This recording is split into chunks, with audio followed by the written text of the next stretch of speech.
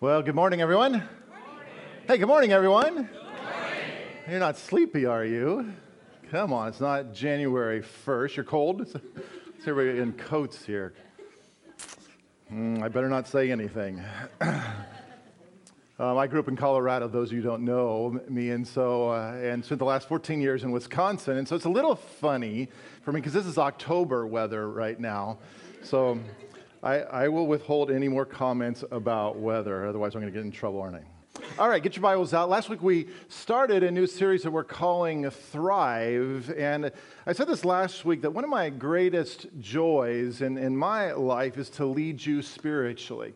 Because first and foremost, you are a spirit being. You're not a human being who's trying to have these different temporary spiritual experiences, but you are a spiritual being, and this is simply a temporary human experience that you are having. And so because of that, when you focus on your spirit, then you'll see these other things in your life beginning to come together. The other pieces in your life will begin to thrive as a result of that. And I made this comment last week that all over the world, really, in the beginning of January, people tend to make all sorts of New Year's resolutions.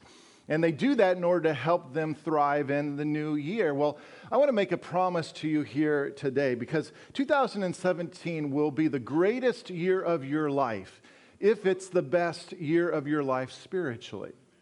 Did you hear what I said?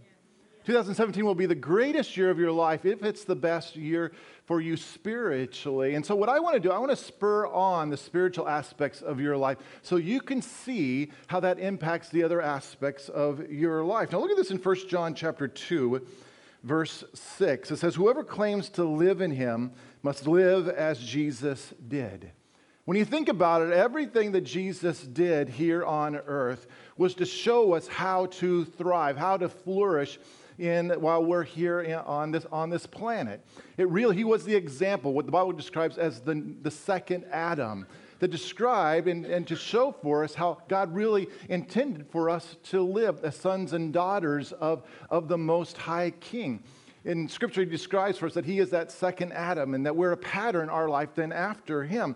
And so look at the reality of how this hit Jesus' first disciples. In Luke chapter 11, verse 1, it says, "One day Jesus was praying in a certain place. When he finished, one of his disciples said to him, 'Lord, teach us to pray.'" Now think about what was going on. They were watching all the signs and wonders and miracles that Jesus was doing. And then here in this situation, they're there and experiencing and they're hearing him pray. And they realize something like it dawns on them that one of the reasons why Jesus is thriving is because how he prayed. And so they wanted to know, how do you do this? How does prayer become such a powerful part of your life that it's causing these different things to happen in your life? And so those first disciples, they realized the huge impact that prayer was having in Jesus' life and how it caused him to thrive. In Mark chapter 1, it says that Jesus spent large amounts of time in prayer early in the morning. In Luke chapter 5, it says that Jesus often spent hours in prayer in the wilderness. In Luke chapter 6, it says that Jesus spent an entire night in prayer prior to selecting those first disciples. And in Luke chapter 22, it said that Jesus made a habit of going to pray at the Mount of Olives. And then a lot of us know this story. In Matthew chapter 22, it says that Jesus wrestled in prayer hour after hour in the Garden of Gethsemane, even though his disciples got tired and they ended up falling asleep. Prayer was an essential part of Jesus' life. And so those first disciples, they saw firsthand how prayer was a huge part of what caused Jesus to thrive. Now, I'm sure for some of you, when I start saying prayer, some of you are thinking, "Pastor, prayer, really? I mean, that's such a boring thing." And others of you are thinking, "Prayer, I don't have time. I don't have enough time, Pastor. You don't understand. I don't have enough time to pray." Well, I want you to look at what J. Oswald Sanders, how he kind of responds to those types of conversation in his book, Spiritual Leadership. He says, "Mastering the art of prayer, like any other arts, will take time. And the amount of time we allocate to it will be the true measure of our conception of its importance. We always find time for that which we deem most important." Isn't that true? We always find time for what we think is important. And so the reason why most of us don't pray is just because we just don't see it as important. Martin Luther said it this way. He said, work, work, work from early till late. In fact, I have so much to do that I shall spend the first 3 hours in prayer. Come on, that will rock you just a little bit, doesn't it? But I think when we hear words like these or quotes like this, I think we kind of respond to this as some sort of extraordinary radical thinking when it hits in terms of how we view life on our overloaded and technologically sophisticated brains. For us, it's like, what in the world? How is that even possible? But I think it's really good for us to remember, when you think of those first disciples, the early church was founded upon prayer. That first, when you think about that, their commitment to pray was what revolutionized their world. In Acts chapter 1, it says that those early disciples, they spent 10 solid days locked up praying together, and it ushered in what we call Pentecost. Really the greatest movement of God, the greatest revival, the greatest awakening that happened in the earth. In Acts chapter 2, it says that they devoted themselves continually to praying together. In Acts chapter 5, it says they gathered daily in prayer. In Acts chapter 6, it's an interesting story because they were experiencing all these kind of difficulties within the church, but the apostles, they didn't want to take out time from the time they had allotted to pray to go handle these administrative challenges that were coming up in the church. And so they asked some other people, take care of these challenges, take care of these administrative details, because we don't want to let go of all this time that we are praying. The reason why those first disciples could pray like this is because they saw firsthand the commitment to pray that Jesus had. And it all started with one simple question. Luke chapter 11, verse 1, Lord, teach us to pray. That's where it started. They saw the impact that prayer was having on Jesus' life and how he was thriving. And so they just simply, Jesus, you need to teach us. Show us how then to pray. Look at how Matthew describes what Jesus taught. Matthew chapter 6, I'm going to actually read it to you out of the Message paraphrase. It says this, and when you come before God, don't turn it into a theatrical production either. All these people making a regular show out of their prayers, hoping for stardom. Do you think God sits in a box seat? Here's what I want you to do. Find a quiet, secluded place so you won't be tempted to role play before God. Just be there as simply and honestly as you can imagine, as you can manage. The focus will shift from you to God, and you will begin to sense His grace. The world is full of so-called prayer warriors who are prayer ignorant. They're full of formulas and programs and advice, peddling techniques for getting what you want from God. Don't fall for that nonsense. This is your Father you're dealing with, and He knows better than you what you need. With a God like this loving you, you can pray very simply, like this. Our Father in heaven, reveal who you are. Set the world right. Do what's best, as above, so below. Keep us alive with 3 square meals. Keep us forgiven with you and forgiving others. Keep us safe from ourselves and the devil. You're in charge. You can do anything you want. You're ablaze in beauty. Yes, yes, yes. In prayer, there's a connection between what God does and what you do. Now, I want you to look at this because I want to show you some things that Jesus was talking about in prayer here. Number one, prayer is where your relationship with God is developed. Think about that. Prayer is where your relationship with God is developed. Again, verse 9 says, Our Father in heaven, reveal who you are. See, in order for prayer to actually cause you to thrive, then we have to be able to see prayer as a way where we connect with God, where we're actually building this relationship with God.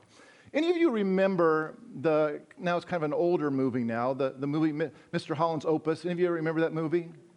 It's a movie about this high school band teacher and his family, and he has all these great aspirations for what his life is going to be, and then all of a sudden life begins to kind of constrain him, and he starts dealing with the hopelessness that his dreams aren't going to happen. Well, in the movie, they have their first son, so Mr. Holland and his wife Iris, their first son Cole is born deaf, and they finally begin to realize that he is deaf. But Mr. Holland, he doesn't really want to deal with it. He's trying to ignore it. But it finally comes to this point of crisis where it comes to a head here. I have a scene from this video. Why don't you watch this here together? She said it's the best, and it's way ahead of any other school in the state. It's probably the most expensive place in the state. Yeah, but if it's the best... I'm just a little worried about where the money's coming from, that's all. It's probably a great place, Iris, but I worry about the money, okay? Show me what you want. Want a dessert? This? I don't know what you want. What? Cool. Dessert? Now? This. I don't know what you want. So they were signing, huh? The school emphasizes it, and she said it's for parents, too. What do you want? Mr. Sorensen said that gestures meant... It's way more than gestures. That gestures meant that Cole would never learn how to lip read or to talk. He can barely talk now. He can't say 2 or 3 words. The guy is a specialist, Iris. Oh, he is a specialist who thinks that deaf people are retarded, and he is not retarded. He's Cole. What does he give him what he wants? I don't know what he wants. I don't understand what he's trying to tell me. Don't you get it? You go off to school every day with all of your children who are normal. I can't talk to my son. I don't know what he wants or what he thinks or what he feels. I can't tell him that I love him. I can't tell him who I am. I want to talk to my son. I don't care what it costs. I don't care what stupid doctor says is right or wrong. I want to talk to my son.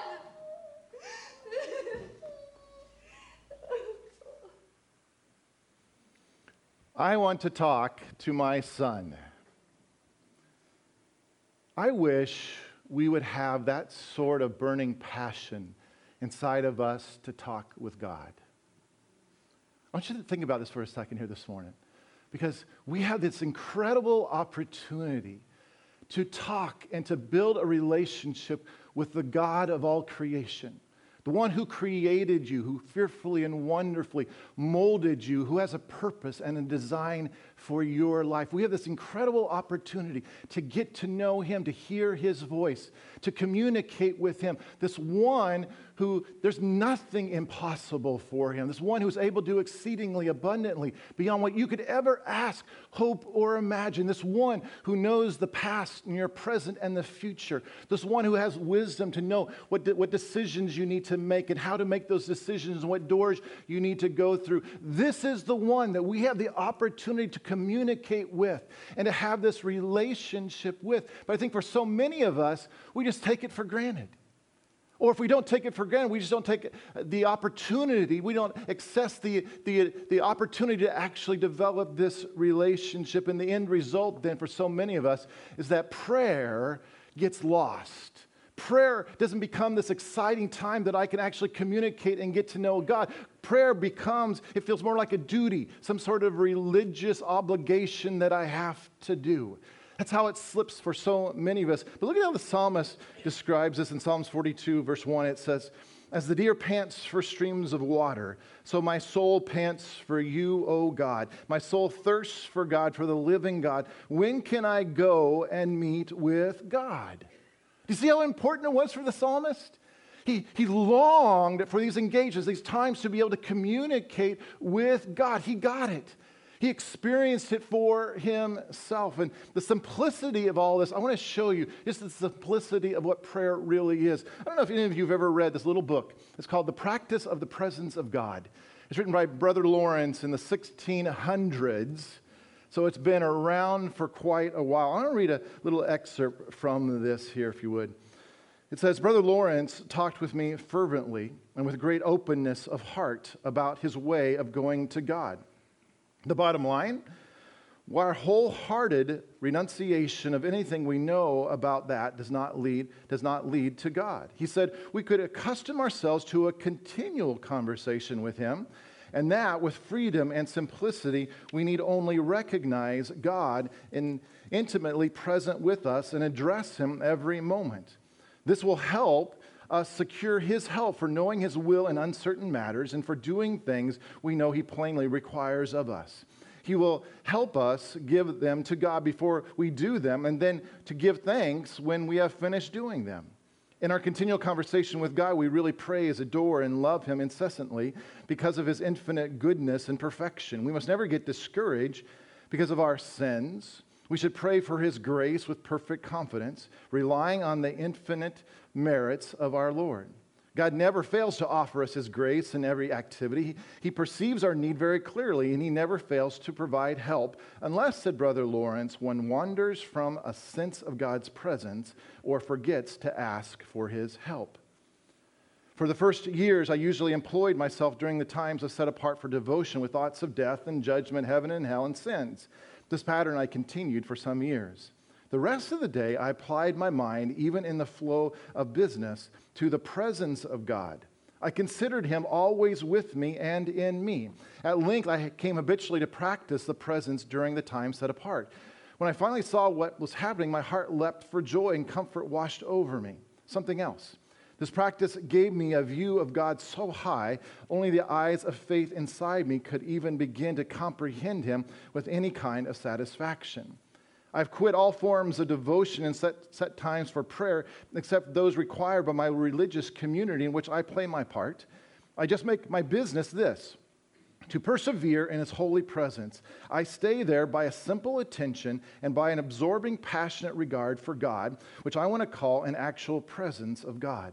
Said better, my soul has an habitual, silent, secret conversation with God. This often causes inward joys and raptures, outwardly sometimes too, so much I must force myself to moderate my expressions lest others see them.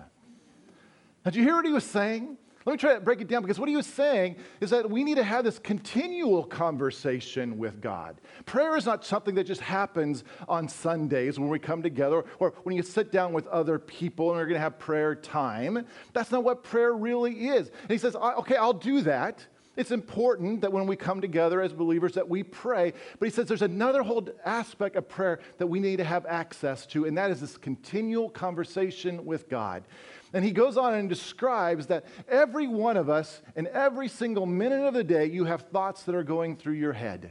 Good thoughts, bad thoughts, indifferent thoughts. Thoughts just kind of go in and out. And what he's talking about is turning those thoughts just into a conversation with God. That's prayer. And so when you're driving down Highway 71 and in your mind you're yelling at every driver who's in the left lane, instead of just having that argument in your head, you turn it into a conversation with God. God, I don't understand these people who drive in the left lane. My sense of justice is pinging all over the place. And if you don't help me here, I'm going to start honking my horn and doing some things. I'm turning my thoughts into a conversation. God, it's amazing out here today. The crystal clear blue sky that you've created for us. And yes, it's a little chilly, but boy, it reminds me just how good life is. These thoughts just kind of randomly go through your head. My stomach is gurgling here. I'm a little hungry. I don't like this fasting thing, God, but I'm doing it because I want to know you better. See what I'm saying? It's taking these random little thoughts that go through your head and just turning it into a conversation where you continually, throughout the day, you're having this continual conversation with God. I read this little book when I was in college, and it revolutionized my way of prayer. Because you know why? It developed my relationship with God. Where my conversations, the thing that for me, prayer was one of those religious rote things, one of those religious obligations that you're supposed to do. But what it did, it transformed that in just a continual conversation with God. And as a result, it really developed my relationship with God. Here's number 2. Jesus was saying prayer is God initiated. Prayer is God initiated. Look again, Matthew 6, verse 10. It says, set the world right, do what's best as above, so below. This is such a huge principle in Scripture, and that is God's will is not always done here on earth.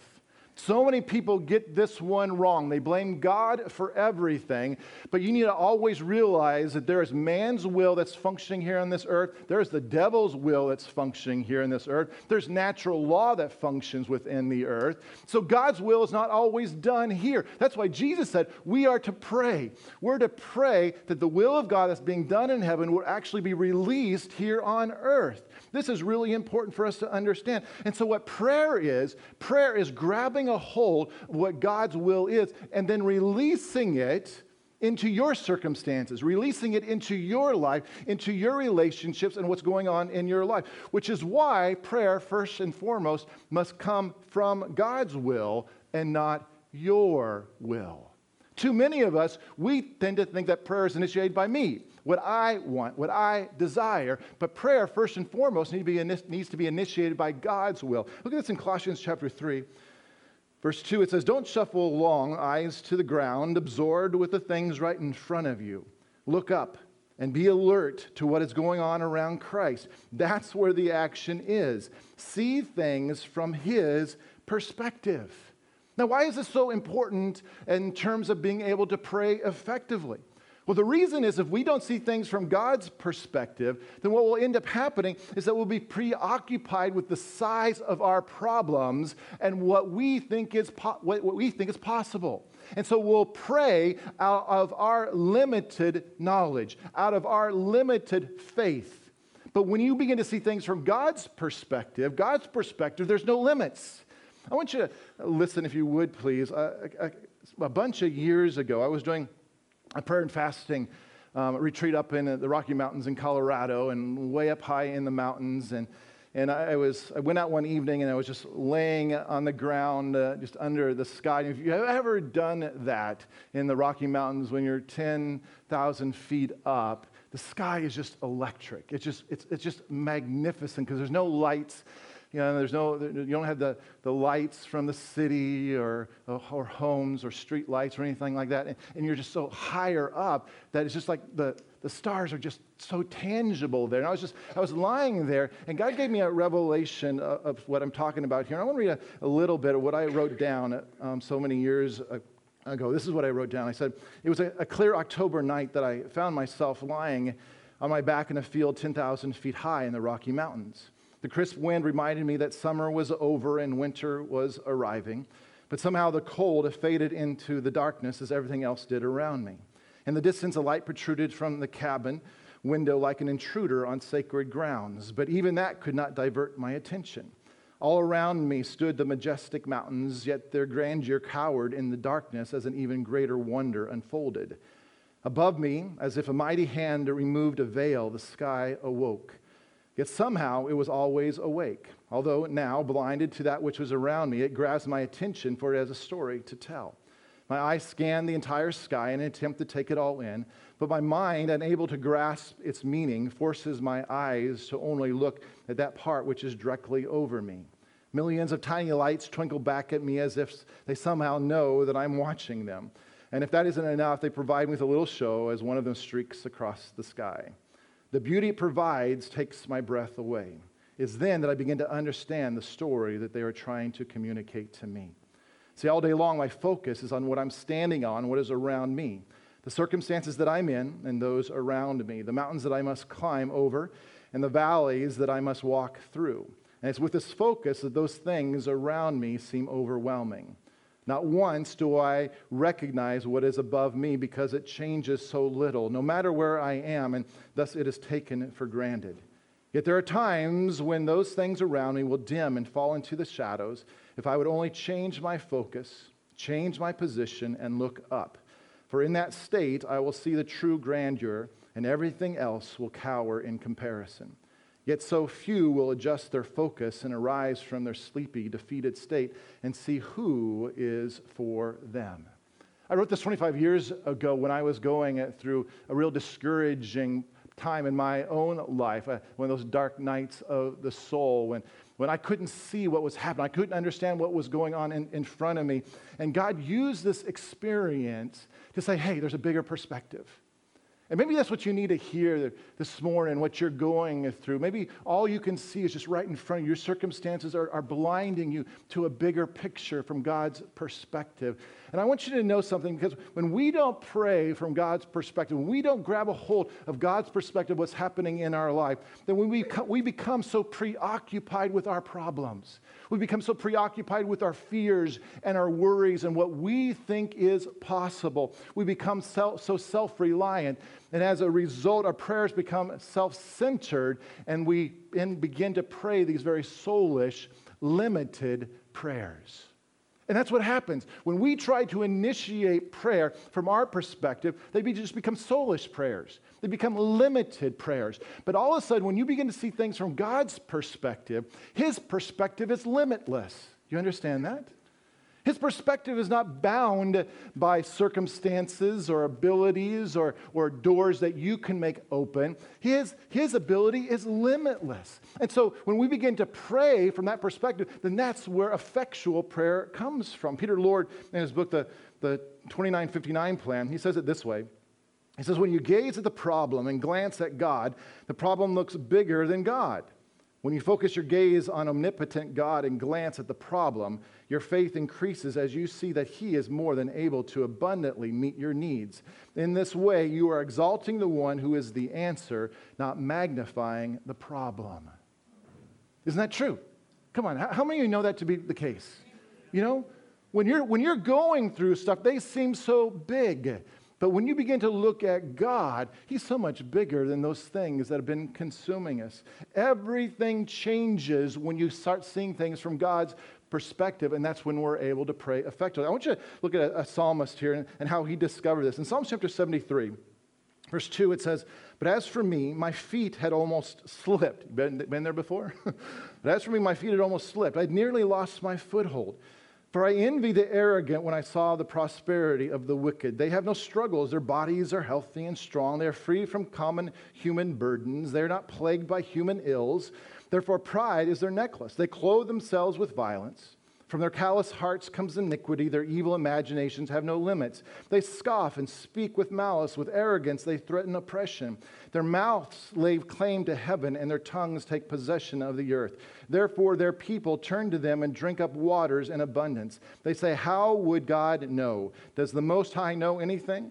This is what the wicked are like, always free of care. They go on amassing wealth. Surely in vain I have kept my heart pure and have washed my hands in innocence. All day long I have been afflicted, and every morning brings new punishment. If I had spoken like that, I would have betrayed your children. When I tried to understand all of this, it troubled me deeply till I entered the sanctuary of God. Then I understood their final destiny." You see what he said? He was consumed by all these things that were just worrying him and just caving his life in until he entered the sanctuary of God, until he got into the presence of God and began to see things from a different perspective. And that's what happens. God begins to put His perspective in you, and now this life begins to look differently. Here's number 3. Jesus was saying that prayer is getting God involved in your everyday affairs. Prayer is getting God involved in your everyday affairs. Look again in Matthew 6, verse 11. It says, "Keep us alive with 3 square meals. Keep us forgiven with you and forgiving others. Keep us safe from ourselves and the devil." In other words, prayer is the beginning of every move of God. Prayer is the beginning of every move of God. Look at this example in 2 Chronicles 7, verse 14. It says, "If my people who are called by my name will humble themselves and pray and seek my face and turn from their wicked ways, then will I hear from heaven and I will forgive their sin and heal their land." Then notice the words if and then.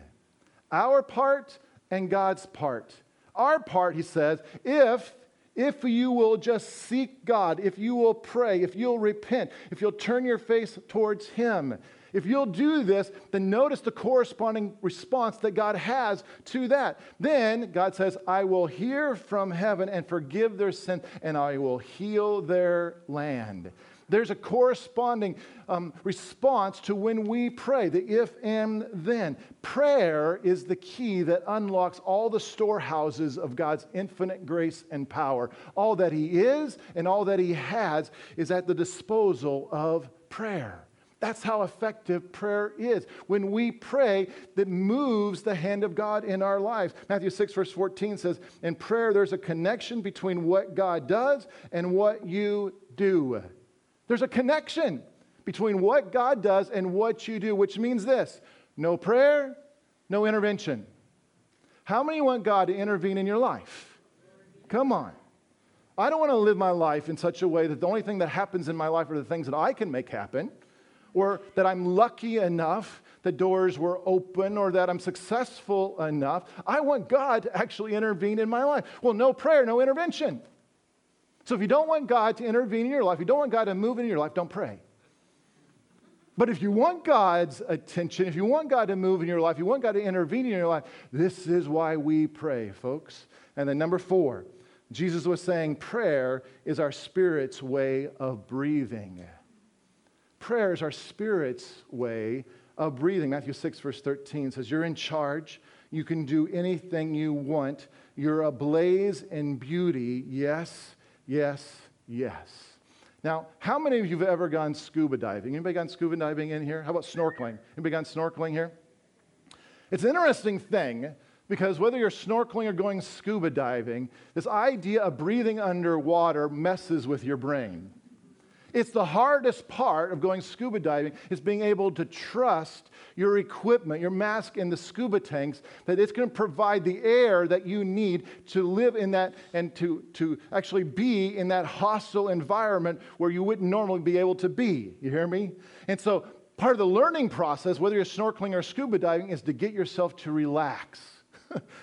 Because what happens is that your instinct is to seize up because you don't want to breathe. And so you're trying to hold your breath, but yet you need to breathe. But when you try to breathe, you're grasping for breath because you're tensing up, you're seizing up. And so they try to teach you these ways. You got to calm yourself because you need to be able to trust your equipment, that your equipment is going to help you do this. Well, when you think about prayer, prayer is very similar to this because prayer is as necessary to your spiritual life as the scuba tanks are to that deep sea diver.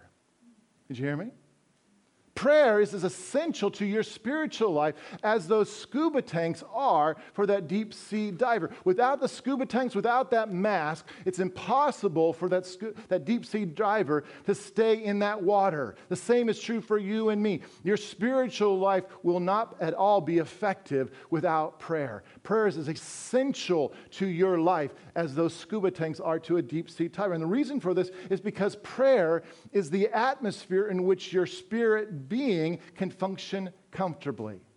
Just as you need that air, you can't breathe underwater. That air tank provides the air so that you can live successfully underwater. Prayer does the same thing. It functions in a way that creates this atmosphere where your spirit being can function comfortably, which means when you cut off prayer, your spirit smothers. Cut off the oxygen flow to your scuba tanks, you're going to drown in that water. Cut off prayer in your life, your spirit smothers. Mark 14, verse 38 says, watch and pray so that you will not fall into temptation. The spirit is willing, but the body is weak. Now, I want you to think about it this way, because when God commands us to watch and pray, essentially what he's saying is breathe deeply. Spiritually speaking, breathe deeply. Breathe out the poisons that your soul has inhaled, and take a deep breath of the presence of God. Bad air out, good air in. That's the essence of what happens when we're praying. Because here's the thing, folks. Every one of us, we accumulate poisons in our soul every single day of our life. The things we see, the things we hear, the things we experience, they cause poison to enter into our soul. What prayer does, it's breathing those poisons out, and it's breathing the life and the presence of God inside of us. Bad air out, good air in. Psalms 34, verse 1 says, I bless God every chance I get. My lungs expand with his praise. I live and breathe God. If things aren't going well, hear this and be happy. If things aren't going well for you already here in 2017, let me just speak that over you. Breathe in God. Let prayer begin to come inside of your spiritual lungs to breathe life inside you. Just as you breathe from that scuba tank and it breathes fresh air, oxygen in, that causes you to live in this hostile environment, that is water, prayer does the same thing. It causes your spiritual life to grow. There's a connection with God. You're seeing things from God's perspective, and it brings life. It brings courage. It brings a perspective that you don't have. Don't pray, your spirit crumbles. It smothers inside it. It's cutting off that link just like you would on that scuba tank. That's what prayer is. Prayer is allowing your spirit to breathe. And that's why, as Tress mentioned and Alan mentioned as well, that we're launching our 21 days of prayer actually here today. And you all should have received one of these little guys when you came in, right? If you would just take that out real quick, because I want to just explain this. Because this is something that we do here at One Chapel every year. We do 21 days of prayer and fasting, or or fasting, and we're kind of doing it in a threefold way here this year. And one of the things, if you haven't on Facebook, if you haven't liked One Chapel, I want to encourage you to do that, because every morning at 7 o'clock, one of us will be going on live to do a little devotional and prayer. Instead of trying to get everybody together early in the morning to pray, a lot of times that's really difficult. It's just a quick little thing. It's 7 o'clock, so if you go on Facebook and like One Chapel, and we'll go live every day at 7 o'clock. There'll be somebody on there. They'll have a focus, and we'll pray together during that time. It was on this morning. You can go back and throughout the day, and if you missed it this morning, you can go back and look on that. But that's happening every day at 7 o'clock. Also, we talked about this last week. If you haven't already started, I want to encourage you to do a Bible reading plan this year. We're using the Read Scripture app. That's what I'm doing this year. We showed a little video of it. It's kind of interactive, has some video things at the beginning of each of the books of the Bible. It helps you understand just a little bit more what you're getting ready to read. It has a psalm as well, and so it can give you a notification each day to go ahead and read that. But I want to encourage you to have a Bible plan as well, because that feeds your spirit, that'll feed your soul. So that's the first thing. Then number two is that what we're trying to do is take these 21 days and not just pray for yourself, but pray for your neighborhood. Pray for your area. And so how I want you to do this, in October, we do kind of a concentrated prayer effort here in the Lake Travis area. And this is kind of an adaptation of this. We're doing this in Kyle and down in Austin, out here as well. But what I'm asking you to do is just take time through these 21 days to prayer walk your neighborhood. And if you'll do something for me, that will help us. Because what I want you to do is I want you to take a picture of yourself. This is not a vain thing to do, but you'll hear the reason why I'm going to ask you to do that. You'll take a picture of yourself, and if you'll post it on Instagram, and if you'll use the hashtag OneChapelPrays and turn on your location, then we're going to get, what we want to do is we want to take that picture and then put it on maps, so that we can see throughout this whole greater Austin area where people are praying during these 21 days. And so that's what that section is. It's just we want to prayer walk our neighborhoods, but do it in a way that we can all kind of join together. And then number three is that we're wanting to come together as a whole and worship together on the 3 Wednesdays in these 21 days. So like Tress said, this Wednesday we're in Kyle, and I want to encourage all of you. Like Tress said, it's a little bit of a trek for all of us going down to Kyle. It's on the north end of Kyle. One Chapel Kyle meets in Evo, which is the big movie theater down there in Kyle. And so if you can just make the trek there, it'll take you probably about 45 minutes. You can take the back way to get there. And we'll have a night of worship down there together. And then next Wednesday, we'll be back here. And the last Wednesday, we'll be down in One Chapel, Austin. Those are the 3 main things that we're doing. On the back of this, it kind of gives you every day the 3 weeks, and every day is kind of the theme for how we're praying that day. Those themes are the things you're going to see at 7 o'clock in the morning on Facebook Live.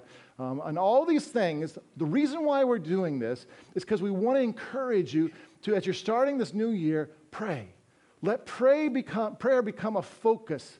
Let it become a priority in your life. Again, like I said, I want to help you spur on the spiritual aspects of your life so that you can see how it affects the other aspects of your life. Does that make sense, everybody?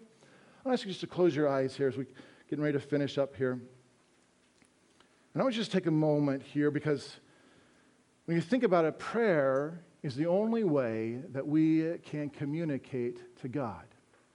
Prayer is not this, I think we make prayer this religious word and so complicated, but prayer really is just our communicating with God. It's where we talk with God. God has a whole bunch of different ways to communicate to us. He communicates to us through His Word, through creation. You're outside and you can feel His presence. He communicates to us through other people and even through thoughts that He speaks into our mind. There's a number of ways that God communicates with us. But the only way that we can communicate to God is through prayer. And so I want to encourage you to be desperate to talk with God, to be desperate to develop this relationship with God, even as that video clip where that mother was desperate to talk with her child. That would become your heart's desire as well with God, that you would become desperate to talk with God, to know Him, to communicate with Him, to develop this relationship. And so, Father, I pray here this morning for every one of us that are going through so many different things. You see into those. You see what's happening. Father, we need your perspective. Our spirits need to breathe. Father, we need to understand what's going on, and we want you to move in our life. We want you to intervene in our life. And so, Father, would you, here in this moment, Father, would you just come and begin to breathe inside of us? For the people that are excited about this year and the opportunities that are coming, Father, would you breathe inside of them even greater things? For those who are worried and concerned about different things or feels like doors are slamming in their face, God, would you come and just breathe your perspective?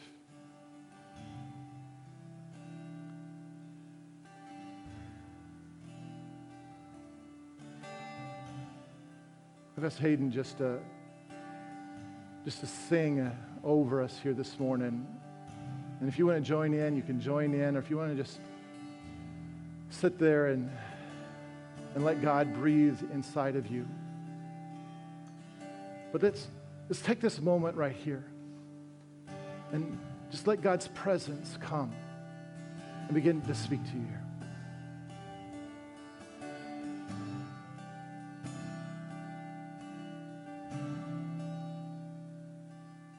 Waiting here for you with our hands lifted high in prayer. And it's you we go.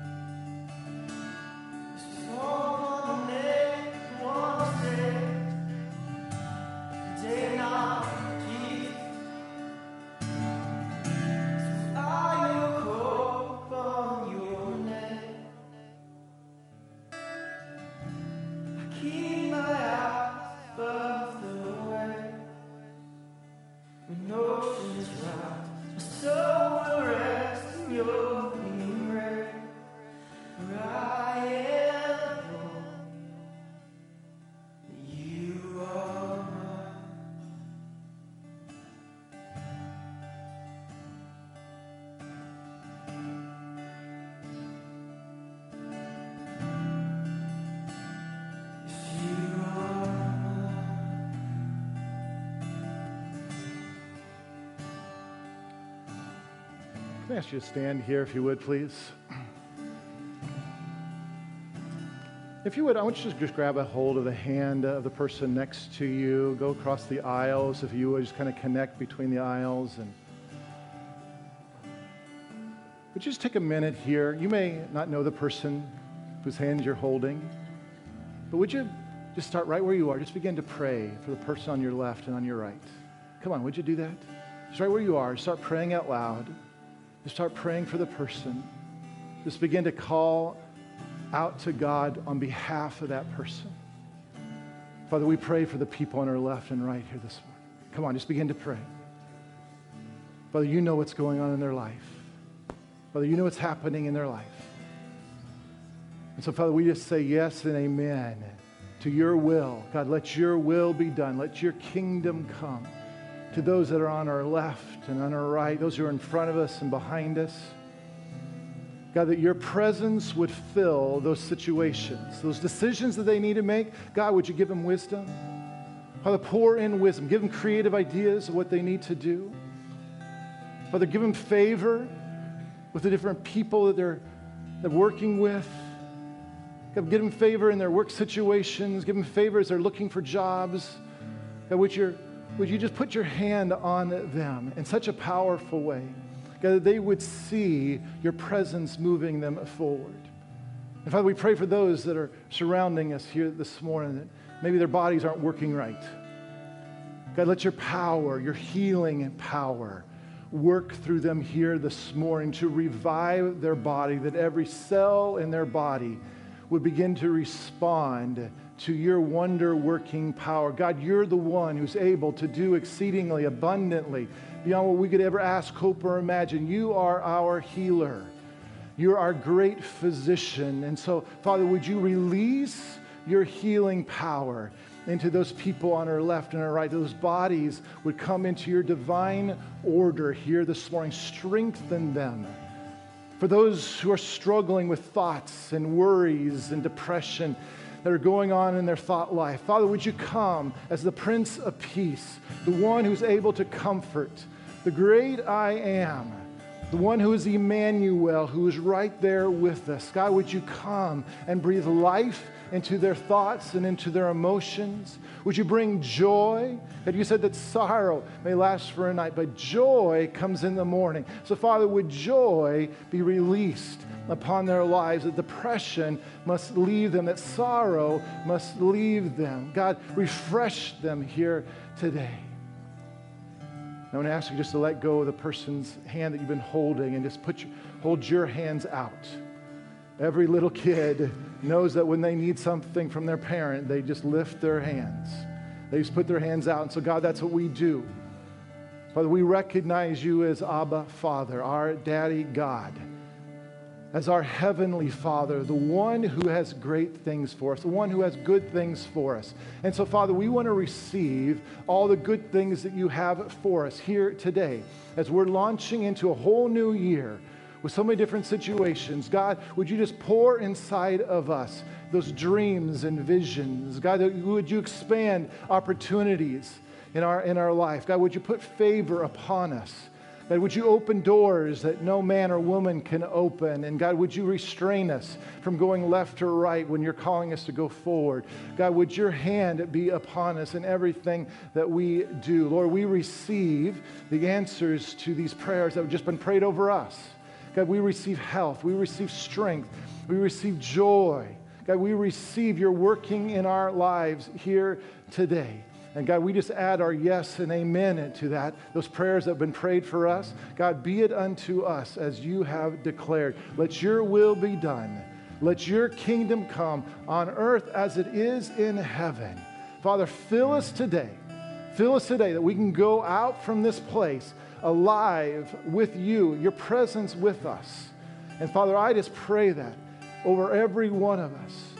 God, that your blessings would come upon every man and woman and every young person in this room, and that we would be a blessing to those that we come in contact with. In Jesus' name we pray. And everybody said, amen, amen, amen. For those of you that haven't gone to a welcome party, please just go right upstairs. You go up the ramp and all the way through the rest of the building upstairs. We have lunch for you. Stick around. We have more than enough food. Please stick around to that. Otherwise, the rest of you, we'll see you maybe down in Kyle on Wednesday. Have a great week, everyone.